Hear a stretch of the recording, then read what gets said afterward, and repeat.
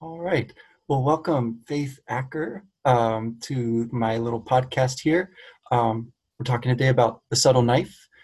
So, if you could just kind of introduce who you are and what your work with the subtle knife has been like. Oh, and here's Zoe too joining us. Yeah, go for it. Hi, I'm Faith Acker, and I, among other things, am a teacher at community colleges in the greater Washington, D.C. area, and I also precept and lecture online for Signum University, which is run out of Maine, I think. No, sorry, New Hampshire. Yeah. But it has an international student body as far, I think, all the way into the Eastern hemispheres and Europe and Australia. I guess that is the Eastern hemispheres. I think we have had a Japanese student in my EPIC class last semester, and then quite a lot from North America as well. So I've been reading Pullman since college when I came across him in a course on science fiction and fantasy, actually. I won't tell you how long ago that was, but I will tell you that I have the Amber Spyglass in hardcover because that was the only Yeah. copy I could buy at the time. Um, and most recently, I think Wesley's invited me to his podcast because I taught the subtle knife in my Signum course on the life and times of the English epic. Yeah, and that's how I came across um, your name and wanted to invite you on because there aren't that many people that I've found who have taught this book, and particularly not at the master's level, like graduate level. Um, and and the title of that course is kind of interesting. So the life and times of the English epic makes it sound like the English epic has died or passed away. Uh, but what do you think about that? I mean, how is it doing? How's our epic hanging in there? Well, that's actually funny that you say that because the course title I proposed to Signum, I think I'm allowed to say this, was The Rise and Fall of the English Epic. Hmm. And they said that since so many of the writers that Signum celebrates would be in the last half of the course, Tolkien and Lewis and other great fantasy and science fiction writers, they didn't know that it was entirely appropriate to inadvertently call the last half of the course the fall. So we compromised on the life and times. And we actually didn't, if you read the course page, which is on the Signum webpage, you'll see we didn't stick to the English epic entirely. The first third of the course was actually foundations for the English epic. So we read Dante's Inferno and we read um, the Aeneid. And I think I recommended the Iliad and the Odyssey and Gilgamesh and all the other classics. But we started with the Iliad and Dante's Inferno and some French medieval epics. And then we worked our way into the Renaissance and late medieval and Renaissance epics in England, The Faerie Queene and Paradise Lost. And so by the time we got to modern novels, or modern texts, which included Thomas Hardy, um, and Philip Pullman, and even one of the James Bond novels, then they weren't formal epics in the way that you might think of the Iliad or the Odyssey being a formal epic. Certainly, they've made some huge structural changes. You don't get the poetry or the formal poetry of the older epics, which I think is the biggest change. And often you lose some of the philosophy as well. But I think Pullman in particular was really fun because he tries to keep that philosophy and he is directly responding to Milton's Paradise Lost, an earlier epic. Though I think those parallels are a lot clearer actually in the Amber Spyglass. So maybe you'll let me come back when you talk about the Amber Spyglass. Oh, definitely. And actually, there's some beautiful Dante parallels in the Amber Spyglass as well. Oh, that's some text that I don't know as well. The Inferno and especially the other two, the Purgatorio, the Paradiso, Mm-hmm. really, um, yeah, I find them quite beautiful, but also quite difficult to understand Mm-hmm. in ways. I think that maybe. the epic is particularly suited to in our time, is to be this kind of thing that, is wonderful and powerful, but not entirely within our grasp, because it sort of speaks to a culture of of which we have some faint memories, but maybe is not Mhm. so immediate to us anymore. But yeah, I would love to have you back on to talk about some of that, and work through the Amber Spyglass a bit. It's going to be a while, I think. I'm, I'm Yeah. going. I'm really slowing down here at the Subtle Knife. I just I've been trying to get back on track here. So having that to look forward to will help pull me forward.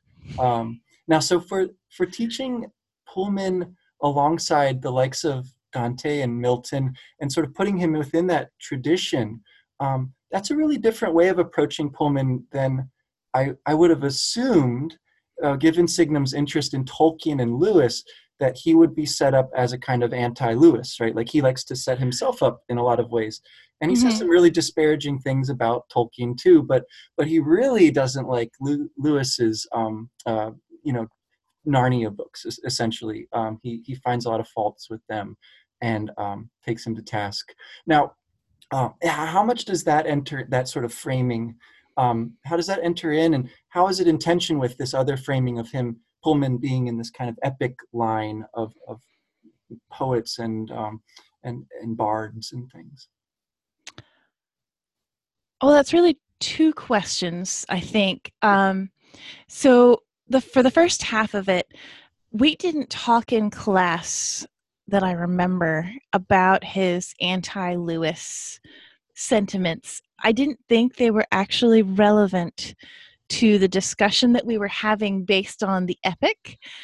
They and even the whole dark dark materials trilogy, in some ways it's anti-Lewis. It's certainly not as anti-Lewis as Lev Grossman's The Magicians, which sets up an anti-Narnia and batters it down and shatters it to pieces very deliberately. I think, if anything, I wouldn't say that Pullman feels anti-Lewis to me. I would say that he and Lewis are doing many of the same things, but starting from very different philosophical perspectives. And while he may, and another difference I would say is that for me, the Dark Materials trilogy is really set for a slightly older reader than the Chronicles of Narnia.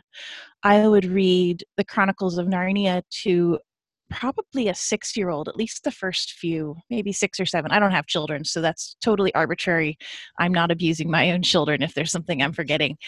But I would read it to a pretty young child, and I'm fairly sure that I've taught in secondary schools where they've read it in at least third grade, very appropriately. I don't know that I would I certainly wouldn't give the Amber Spyglass to a child that young, but I probably wouldn't give The Last Battle either. There's just a lot more to chew on in that respect. But I don't see his Dark Materials as being an anti-Lewis. I see it as being more of a modernized, almost an anti-Milton, Yeah. actually. It may have some Lewis influences in it, and I think that last week when we were doing the Signum Symposium, Gabriel Schenk mentioned a few of those. But I don't see it as being as overt as some of his other statements about Lewis and about Christianity are. Yeah, that's really refreshing. I'm really glad to hear that, and I think that the framing of the book only really enters into the discussion when you're talking about teaching the book, in some Mhm. ways, because readers can come to it with all sorts of expectations and beliefs and things they've heard about the book or whatever, right? But as long as you sort of like are reading the book because you want to read it, then I think you're going to be okay with this. I think that there might be a danger of reading this book, with an ulterior motive, like there is with any book, right? Because you're sort of going at it with a particular slant of, you know, apologetics on the one hand, or you really want to criticize this one element of the book on the other hand. And I think Pullman really falls into that trap with Lewis. He's not a particularly charitable reader of Lewis's Narnia books, and I think it's partly because he read them when he was grown up. You know, Hmm. he wasn't a young kid reading them. He didn't have that early exposure to the imaginative kind of power of the books. Instead, he came at them, I think, you know, with a certain uh, ulterior motive, right? It, so yeah, so I'm really glad that to think of him not as the anti-Lewis, but yeah, as a kind of uh, follower of Milton, and particularly of Blake's Milton, Hmm. right? Which is not the Milton that, say, C.S. Lewis finds when he Hmm. reads Paradise Lost. So yeah, so could you elaborate a bit on in what sense Pullman is an anti-Milton, if you're willing to indulge us? So I'm going to assume your podcast listeners have largely read his Dark Materials. Is that safe? Yeah, please feel free to give any spoilers or whatever for the first few books at least. Yeah. Um, so, and I'm really assuming if you're a podcast listener here that you've read the Amber Spyglass, and if you haven't, you should probably skip ahead about 2 minutes, Oh, it's so because I will ruin the plot for you. But I think more or less, I view his Dark Materials as an epic coming of age novel series. And when you get to the end of the Amber Spyglass, Lyra has her first amorous encounter, and it's very sensually described, which is probably why I wouldn't have a 6 or 8 year old read the book. Um, maybe they would. Yes, you're making the hand gesture like they would totally miss it. Maybe they would, but it would concern me that it, and also it's because it takes place in another universe. The amorous touching also involves the demons as well. So while I find that really fascinating, but the whole principle of Paradise Lost is that it sets up the fall of Adam and Eve, and it does it in a very sensual way. There's actually there are 2 sex scenes in Paradise Lost, which many people conveniently gloss over. And the first one is kind of gentle and touching and all the things that Milton imagined pre-lapsarian sex to be. And the second one, if you read the language, is much more racy. Is probably the best word I would use to describe it. And Milton sets up that raciness in the context of the fall. Suddenly, sex becomes this tainted thing, something that God intended to be this pure, beautiful thing for a couple together. He says once they've had the fall, it can't be pure and lovely in all the ways ahead of time. That it was. And he also has a lot of other writings on marriage and divorce that parallel some of those ideas. In Pullman, getting Lyra to the point of her amorous encounter is actually the goal of the book. In fact, it is through having this intimate encounter with Will that she has her spiritual awakening, more or less.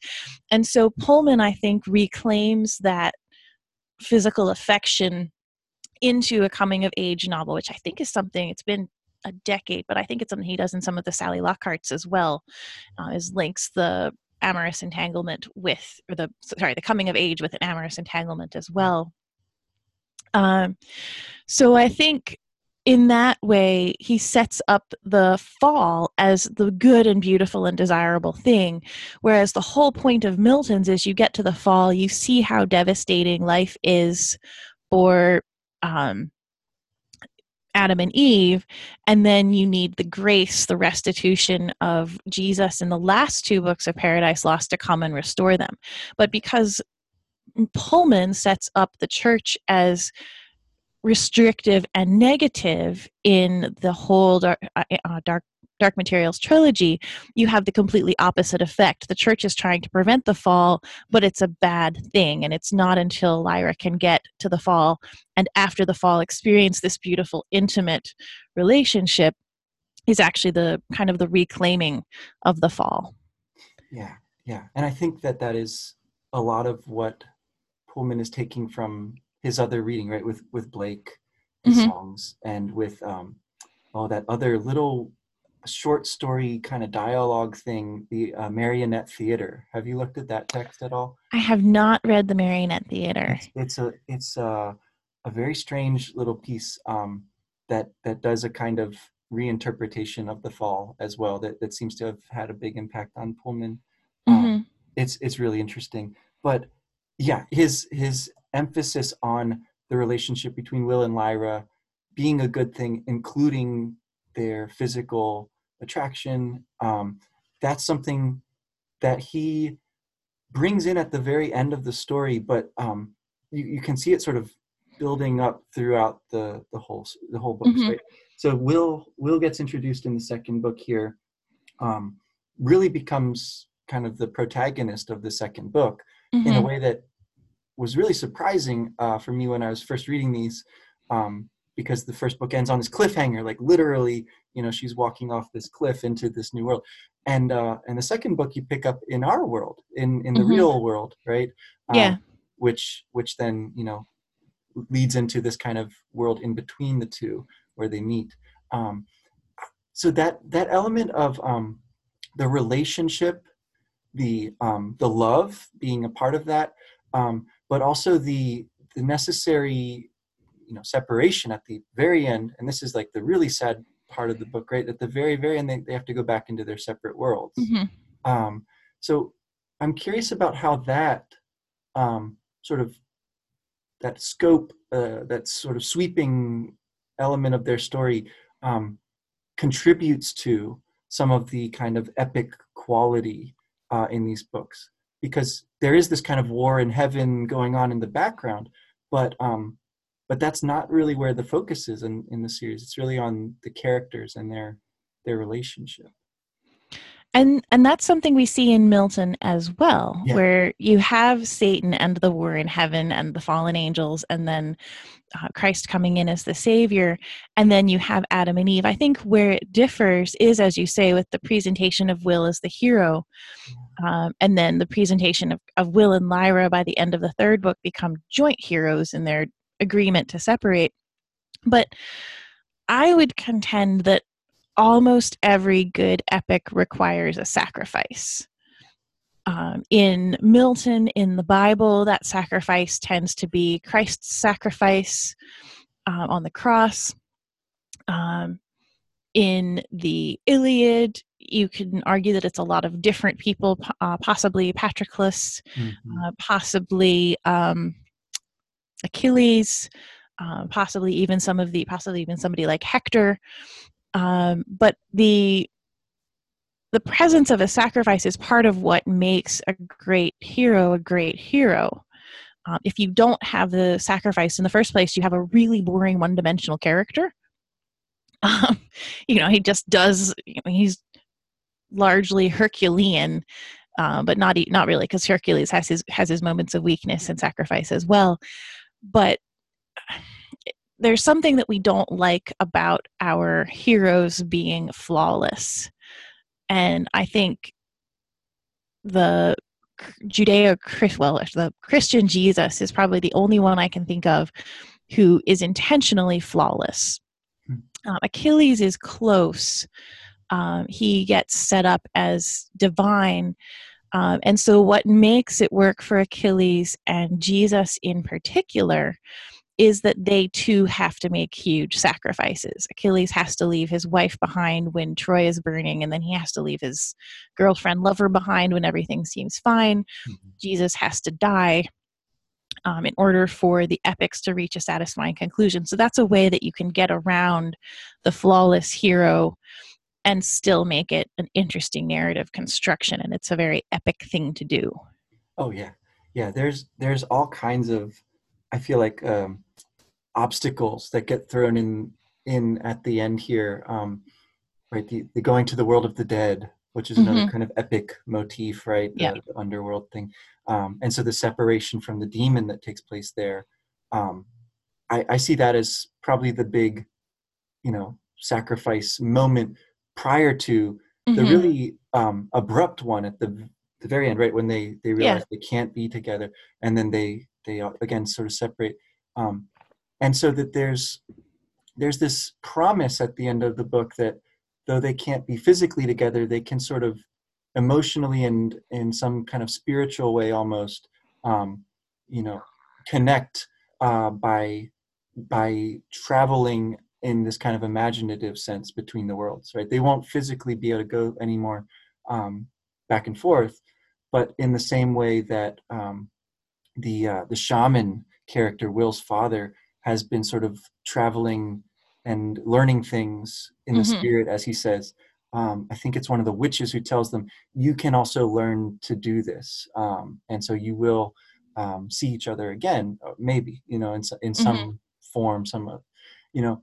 And so there's an interesting kind of tension there, I guess, between, this emphasis on the physical enjoyment, as that sort of being, redeemed and held up as good. On the other hand, it's not possible for them, except for this brief time. Mm-hmm. Beyond that, they have to kind of learn this other way of remaining connected. Um, there's a similar way in which they, the things that have made them special up to that point, their use of the alethiometer for Lyra or the Mm-hmm. knife for Will, those things also sort of get taken away from them at the end of the story. And Mm-hmm. again, Lyra has the promise that she can learn to read it, but through diligent study. And there's a strong suggestion that Will is going to learn to be a surgeon or something like that. That he'll use the same kind of skills and techniques and things, but just in a different way, in a more like Mm-hmm. real way. Um, but we have, yeah. So anyway, that there's a problem there. I feel like though, because there is this suggestion that they should still have their own lives to live, Mm-hmm. as much as they want to kind of hold on to this really important transitional moment into their kind of young adulthood. Mm-hmm. Yeah. So I don't know if that qualifies as a sacrifice or if it's sort of something else. I don't know quite what's going on there. I would agree with you that the giving up of Pantalaimon to go into the land of the dead is a larger and more traumatic sacrifice in some ways. Narratively, it's not framed as the big moment, I guess. And I see your point about the promise of other futures, and it will be interesting to see what Pullman does with that. Yeah. In if he Because I think he's coming back to Lyra in the Secret Commonwealth. I think that's correct. I haven't read it yet.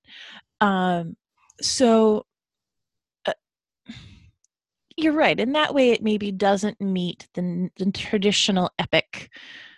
But actually, a lot of epics do promise something else to come. If we go back to the Iliad, the Odyssey comes next. If we go back to the Inferno, the Purgatorio and the Paradiso come next. If you go back to Paradise Lost, it actually gets followed by Paradise Regained.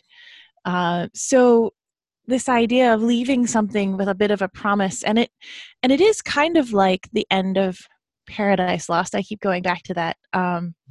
But the first 10 books of Paradise Lost are the original Paradise Lost, and it ends on really kind of a low note.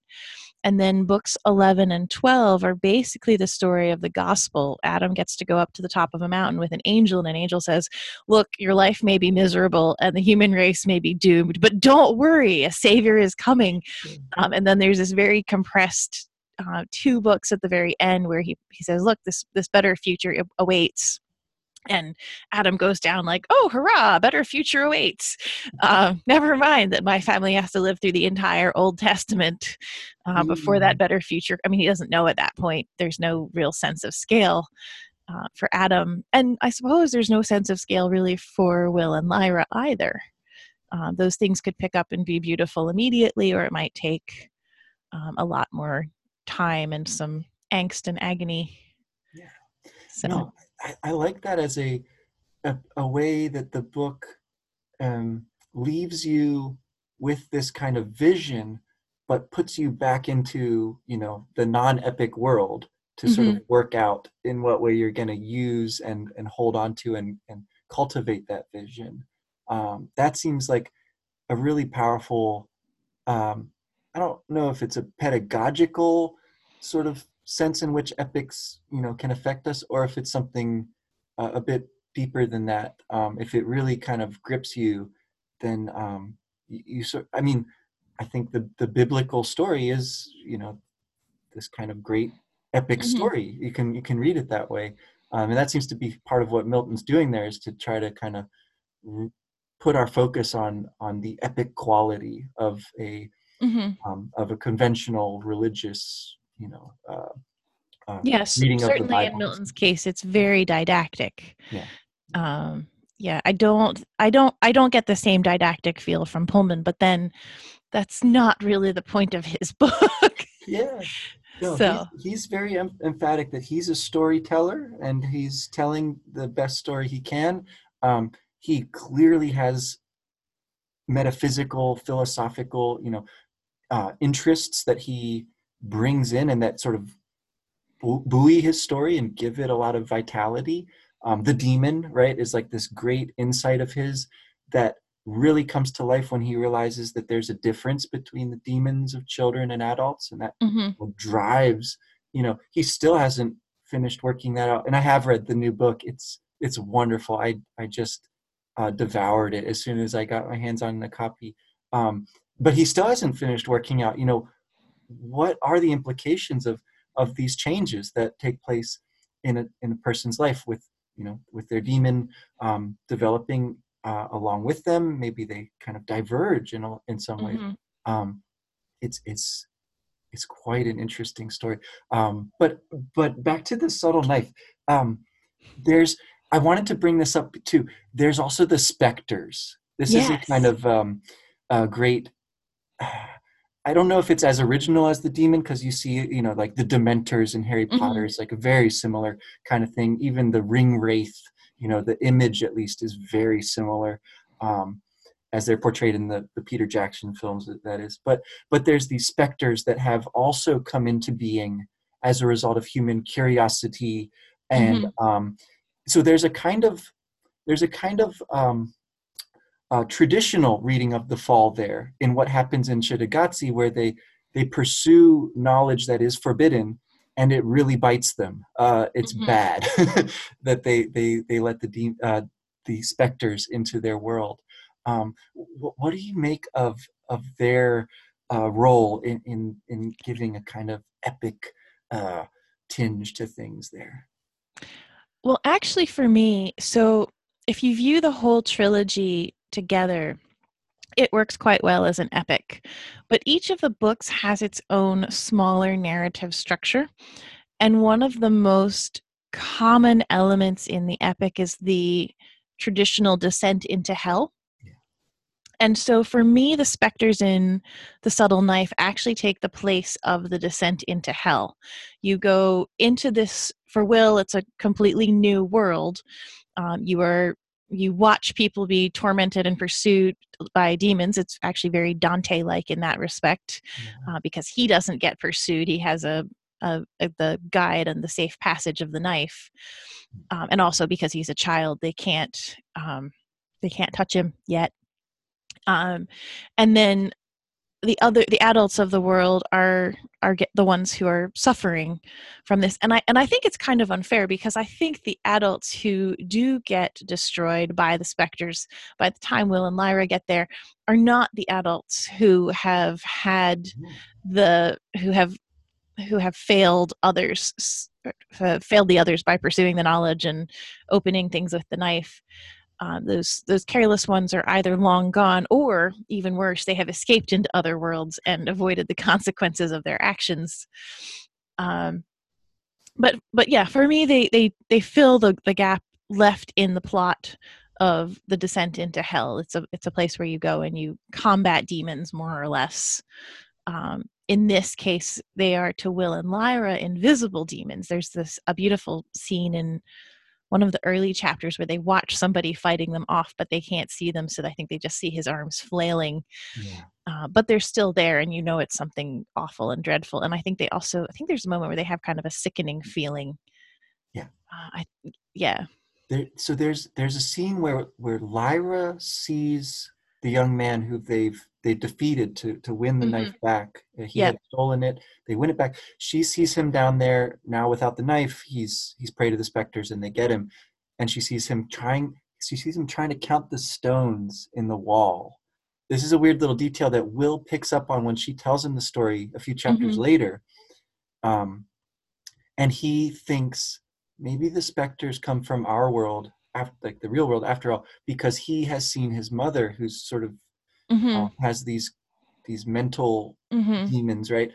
She's seen him do similar things to try to, sort of keep it all together. Um, and there's a pretty clear, I think, line you can trace there, where just like Dante works out in the imagery of hell, sort of psychological realities of Hmm. exile and political turmoil and whatnot, and it's just sins of various kinds that eat you up.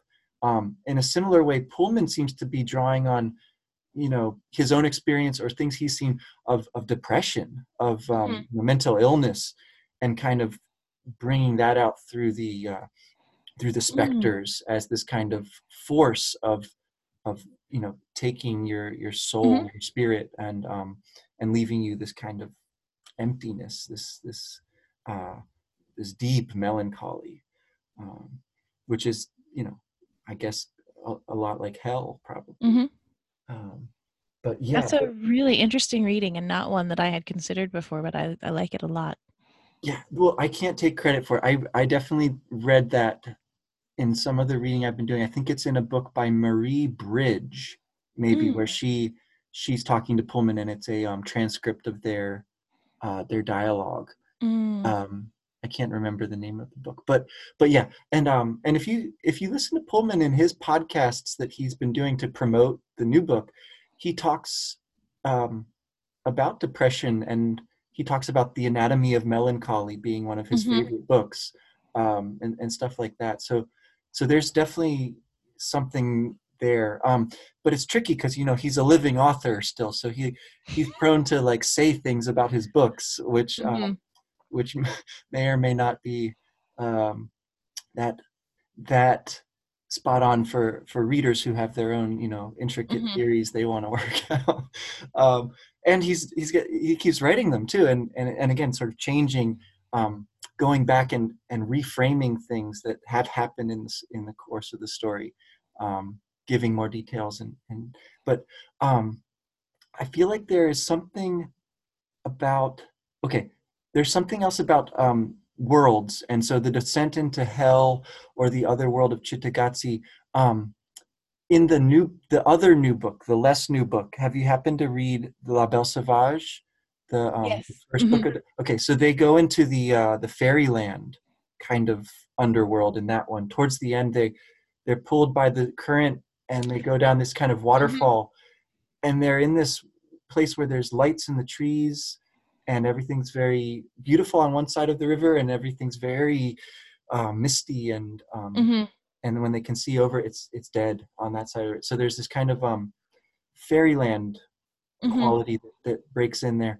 The Secret Commonwealth is an old book about folklore and fairies and things. Um, how does that, again, I wonder if there's something, um, is there an epic tradition which is in conflict with a fairy folktale tradition, or are those things in more kind of continuity with one another? And where does Pullman maybe fit in with that part of the conversation? I really think that's very continuous, actually. Maybe not, I don't know enough Greek and Roman folklore to be able to distinguish religion from fantasy in the classical world. But certainly by the time we move into the late medieval era, and the biggest example I would give you of the blending of fantasy and religion would be the Fairy Queen, Ah, which, like Milton and actually like Tolkien, was trying to be the great English epic. It's all about Elizabeth I, but it's largely allegorical, much like Lewis, but it has these huge hearkenings to the fantasy world. There are dragons and knights and I can't remember if there's something explicitly called a fairy, but there's certainly witches. Yeah. And so all of these elements of English fairy tradition sneak into this epic that also has classical roots, that also pulls on French epics, some of which also are slightly fantastic in their nature.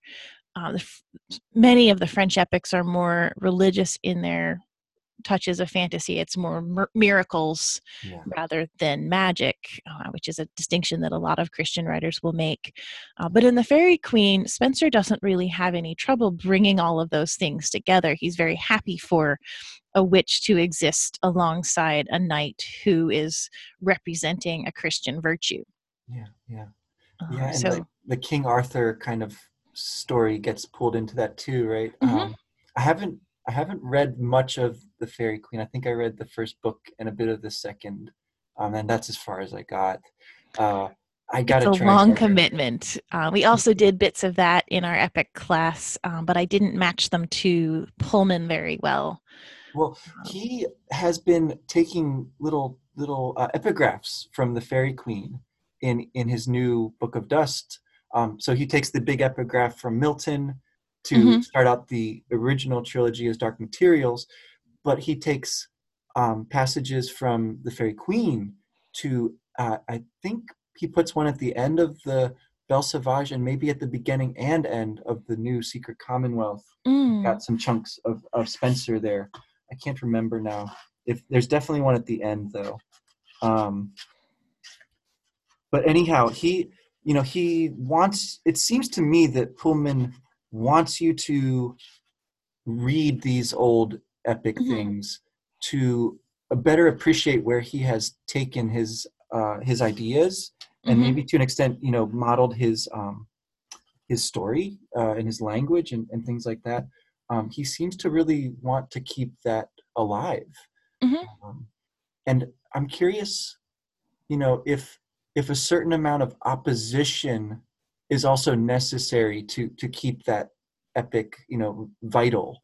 Um, if it becomes too kind of conventional, does it lose some of its richness? Does there have to be this kind of, you know, taking certain things and rethinking them and reworking them and putting them back out there? Um, I don't know. This is a question I have. That's a really interesting question, and I'm not aware of Pullman trying to write either of these series, or if you view it as one long series, as an epic particularly. I might have missed that.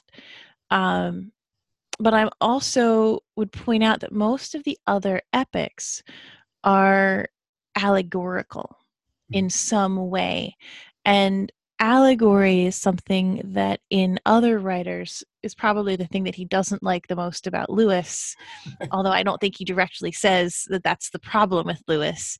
But I think it is part of the problem with Lewis. It's certainly when I was teaching a Lewis and Tolkien class at Signum, I think the second semester that we ever had classes, I was shocked when my students disliked the Chronicles of Narnia that we read because they found them too simple, those who had read them for the first time as adults.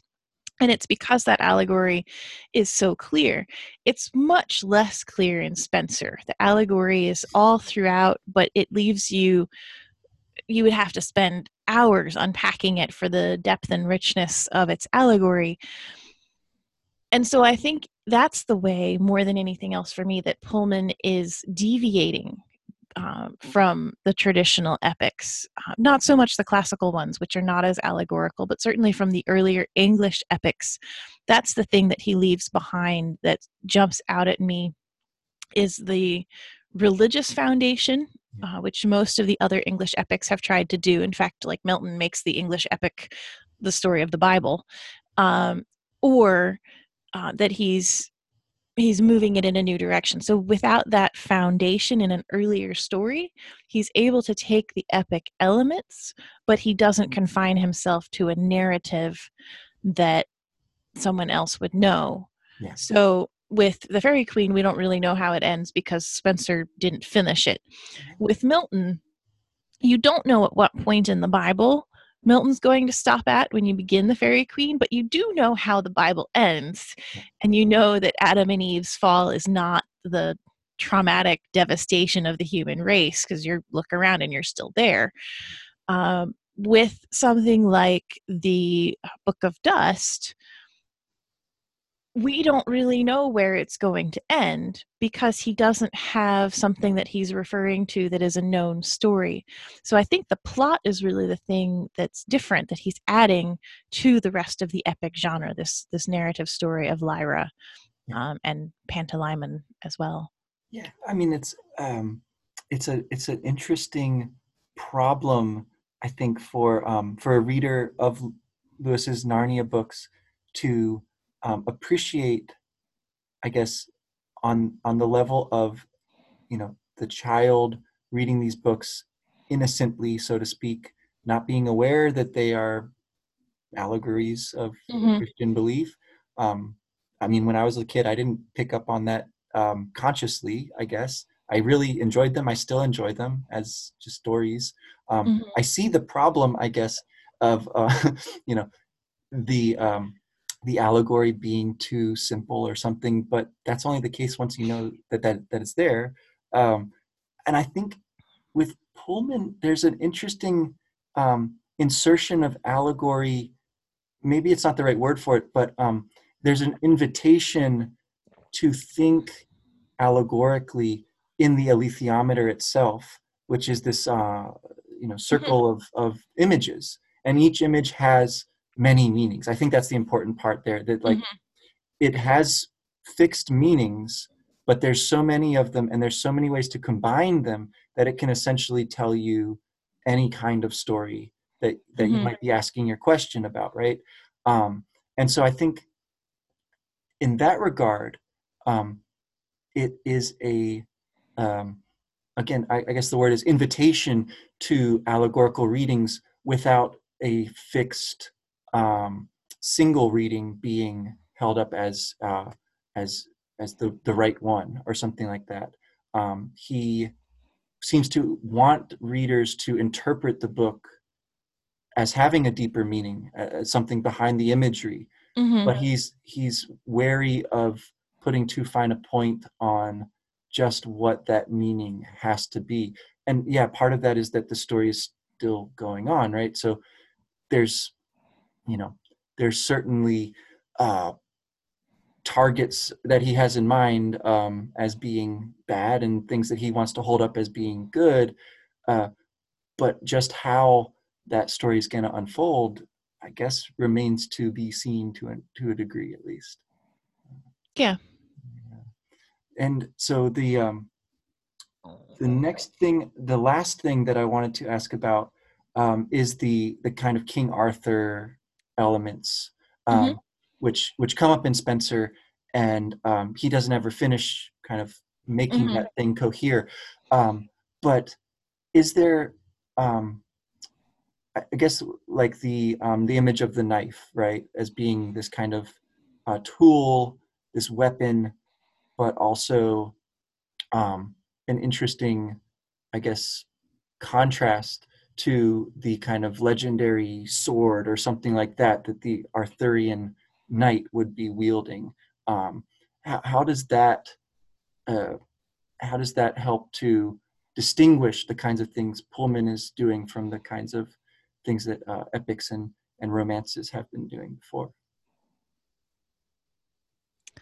That's also a really interesting question, and also something I haven't thought about very much. I mean, what's interesting to me is if you think about the biblical background for having a sword, I'm pretty sure it's the sword of truth. In the new. Oh yeah, so like the word, right, will sort of smite, separate. And so, yeah, I'm pretty sure it's the sword of truth. I'd have to look that up. How embarrassing if it's not. But I also have often viewed King Arthur's sword as sort of being the sword of truth. It sits in the stone and it legitimizes him, or it comes out of the lake, depending on which version you read, but it legitimizes him as the king. It becomes the great thing that says, this man truly is the king of England. And then he uses it, he goes forth, and it allows him victory. It allows him to save and protect and do many other things. And those things are largely true of Will as well. Yeah. He gets marked. He physically loses half a finger to be the knife bearer, and so even the old knife bearer is like, I can see that you've already been marked by it. It's claimed you, much like the sword. King Arthur's sword becomes King Arthur's sword, and that becomes his kingship.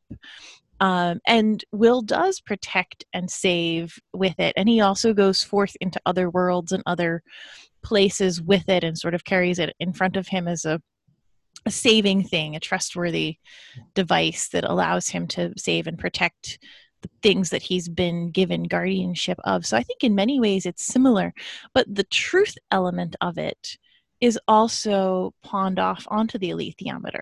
Yeah. You need the two of those together to really get to the fullness, should we say, maybe, of the Arthurian sword and certainly the biblical sword.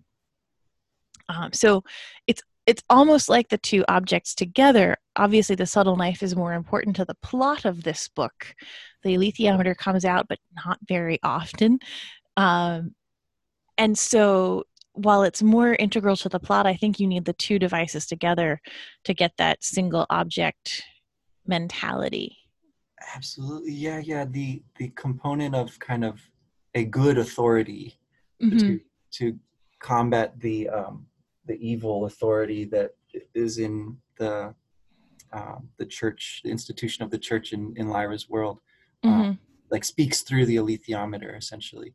And yeah, that's cool. I feel like I will be on the lookout for more courses that you are offering over at Signum. I've taken some of the philology classes and really liked them, and I'm taking right now a class that deals with Lewis quite a bit, Mm. in his Four Loves. But yeah, I'll try to get involved in more of these epics, which like Spencer especially. I really have to read. Oh, Spencer's magical, but you really need a good afternoon to set aside when you can read him without distraction. Oh yeah. He's not a good one for the end of the day when your brain is tired. Wow. Yeah. Well, so I'll look forward to your guidance on that. Faith Ecker, thanks for joining me. It's been a wonderful conversation. Thanks so much for having me. It was a lot of fun. All right. Take it easy. You too.